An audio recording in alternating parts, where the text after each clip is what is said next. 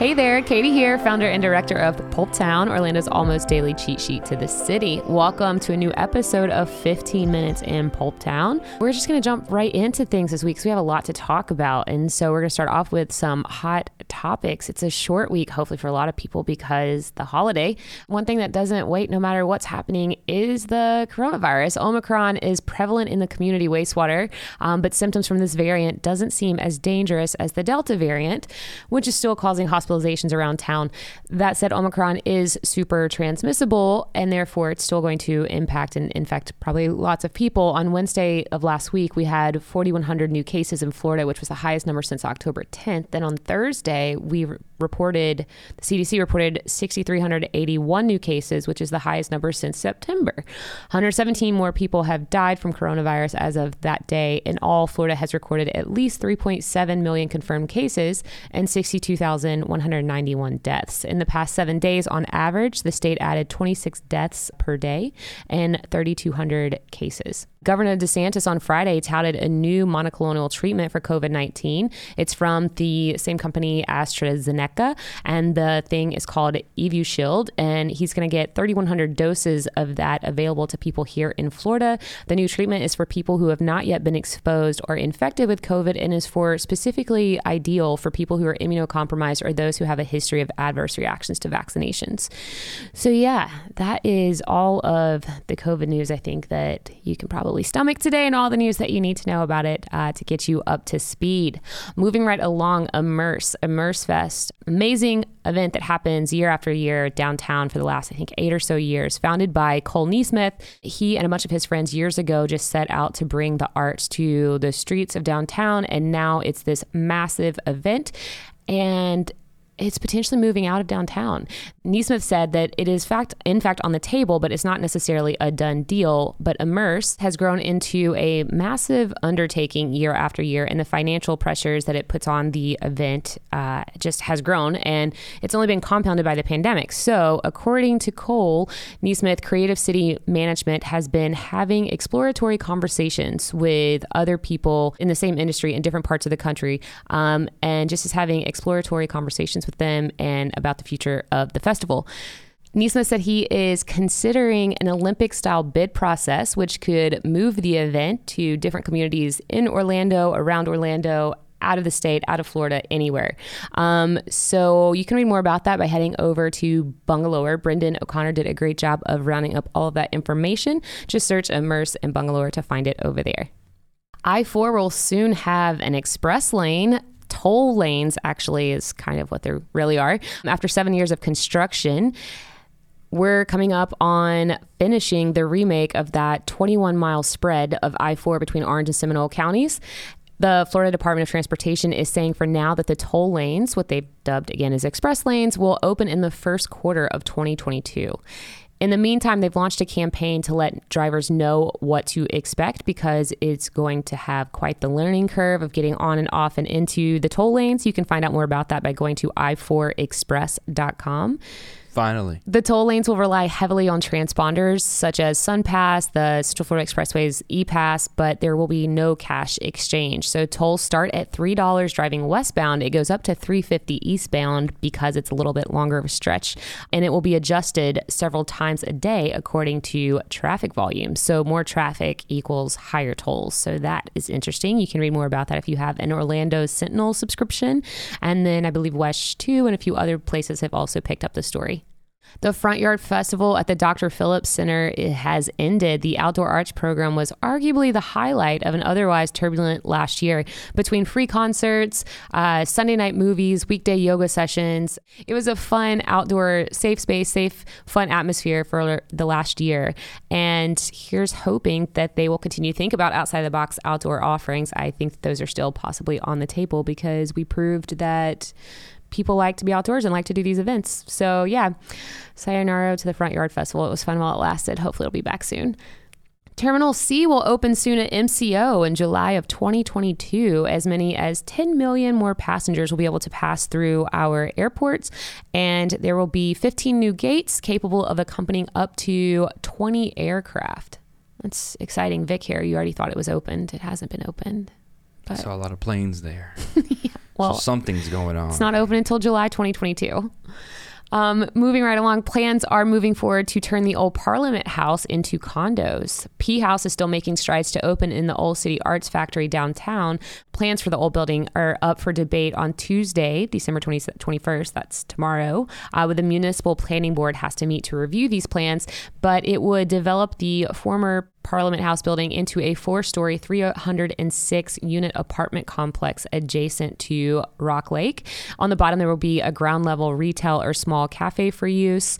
The new P House has been pretty tight-lipped on an opening for its new downtown locations, but they say they are working hard daily on renovations. You can find out more, keep up to speed with their opening by following Parliament House on Instagram. That's just Parliament_house. We were going to talk about events this week. I would highly encourage you to get out and enjoy the holiday lights. You can check out this awesome list from Orlando Date Night Guide. Where to find Orlando's best holiday lights is what you can look for. They have a nice roundup of places to find that, whether you're looking for homes that are really decked out or businesses or what have you. And then also I know Conway, there's a guy in Conway who created a map specific to the Conway area to find out where all the lights are over there. There's also a Christmas event list on Orlando Date Night Guide that tells you all the holiday events that are happening, so you can really get in the holiday spirit.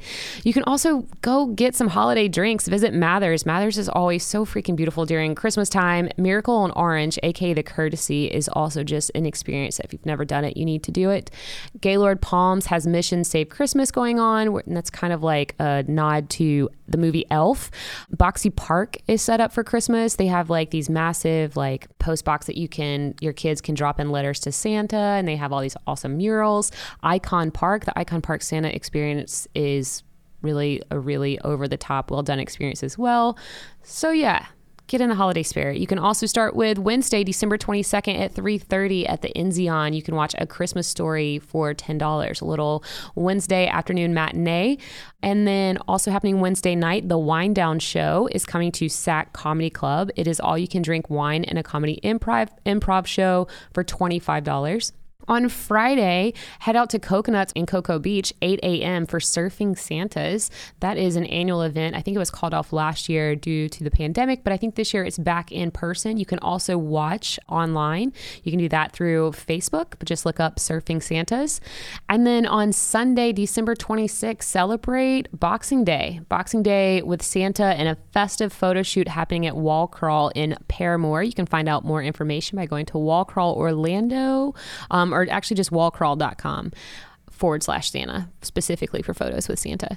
There's only like 2 more times to get photos with him, and I think that makes sense that it's Boxing Day, then maybe one other day. I think after New Year's there's one set up for him as well. And then lastly, like, make sure if you're out shopping local and doing that last holiday shopping to use the Pulp Town 2021 gift guide. You can find that on our website, pulp.town, and there's like 90 plus ideas for shopping local in Orlando this holiday season. Moving right along. 5 accounts to follow. Orlando Eats Out. Melissa and Daniel are the cute couple behind this account. I met Melissa in person a few years back at a Yelp event, and then I have seen her in the last couple of weeks for some media previews event, and she is a delight. And so I started following their food page, see what they're up to, and they're a lot of fun. So if you like to see great new places in Orlando, I would follow Orlando Eats Out. Number 2, Uncle Din Dogs. Uncle.dindogs on Instagram is a Korean street food pop-up food truck. They have a Korean street dog that I really want to try. It seems to be pretty popular. I've been seeing it on my Instagram feed a lot lately. Just last week, they popped up at Wally's, Orlando Brewing, Poor Choice Tap House. You got to follow them on Instagram to see where they're going to pop up next. Do Tell Stationery and Designs for all the Christmas ornaments, the puppy keychains. Margaret over there has been doing this for a few years now, left her corporate job, I can't remember, probably like 5 years ago, and launched this company, and she just crushes it, whether it's like wedding stuff, putting your adorable pet on an ornament. It's my favorite thing that she's ever done for me. So yeah, Do Tell Stationery and Designs. She has a little shop over in Mills 50 area over there near Quantum Leap and House on Lang. And then also City District Orlando. City District Orlando is one of our main street districts of combining like downtown and Paramore and Creative Village and parts of OBT, Church Street, Orange Ave, Wall Street all together. All of those locations make up City District. And they have been doing a really great job on their social, and then also just doing cool stuff in the community. So they are really behind the Deck the District post that they were doing downtown. A lot of businesses decided to deck their windows out and stuff like that, compete in competitions. And I think it has made downtown look really awesome. I think if you're out and about, you should check out, do some window shopping. And they also had brunch with Santa, some pop-up markets. I just think they're doing a lot of cool stuff. So City District Orlando. And then Old Hearth Bread. Old Hearth Bread has been in East End Market since it launched 8 years ago.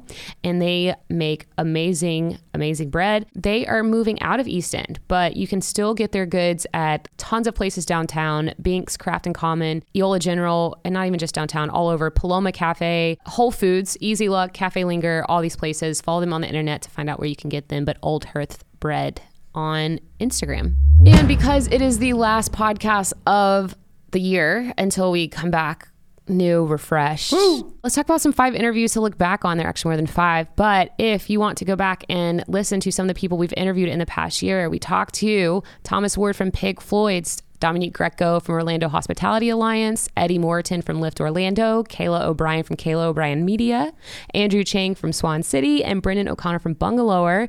And then also we got to talk to Vic. He was my first one. Vic here is our producer for the podcast from Brand Crumbs Media. And yeah, you can check all of this out by just going to anywhere you listen to your podcast and look up 15 Minutes in Pulp Town, obviously, wherever you're listening now. Right now. That's not important. If you're right listening now. to this, you found it. Yeah, you found it. Congrats, yes. But speaking of the 5 people I'd like to interview in the new year, I'm going to go with Kay Rollins, Anna Escamani, Jerry Demings, Scott Maxwell, and Sanir Madani. So those are my 5 people that I'd like to talk to. Oh, Kelly Trace too. I freaking love Kelly Trace. She's in Kissimmee and I don't hear enough about her and Osceola County. So I'm making it 6 people. Anyway, and this is your friendly reminder about a pet contest. Right now we have a pet contest going on with Eola Pets. You win $50 gift card to Eola Pets and a dozen doggy treats from them for your cutest holiday pet. We have already had the nominations have ended, but it's still voting rounds going on until Tuesday. So you can do that by going to pulp.town/pets. And tell me your bright spots of 2021. I'm writing a feature for Wednesday, and I would love to hear from everyone. Like, was it a pandemic puppy? Did you get married? Do you have some grandbabies? Did you quit your job? Did you get a new job? Tell me about it. Slide into my DMs on Instagram or in my inbox, Katie@pulp.town. And then also, I want to hear about your bucket list for 2022. You have big plans of paying off those student loans because we're not going to get them paid for. So buying a house in this market, yikes. Surviving, I feel you. Like, surviving is totally an answer. Work-life balance. That is your goal. That is my goal. Our goal. That is our goal. Thank you. We'll see what happens. We're gonna strive for that. So anyway, thanks for hanging out with me several times this year, and hopefully I will see you in the new year to do this all over again. We did it. We did it. Happy year. holidays. Happy New Year, pulpers. Stay pulpy.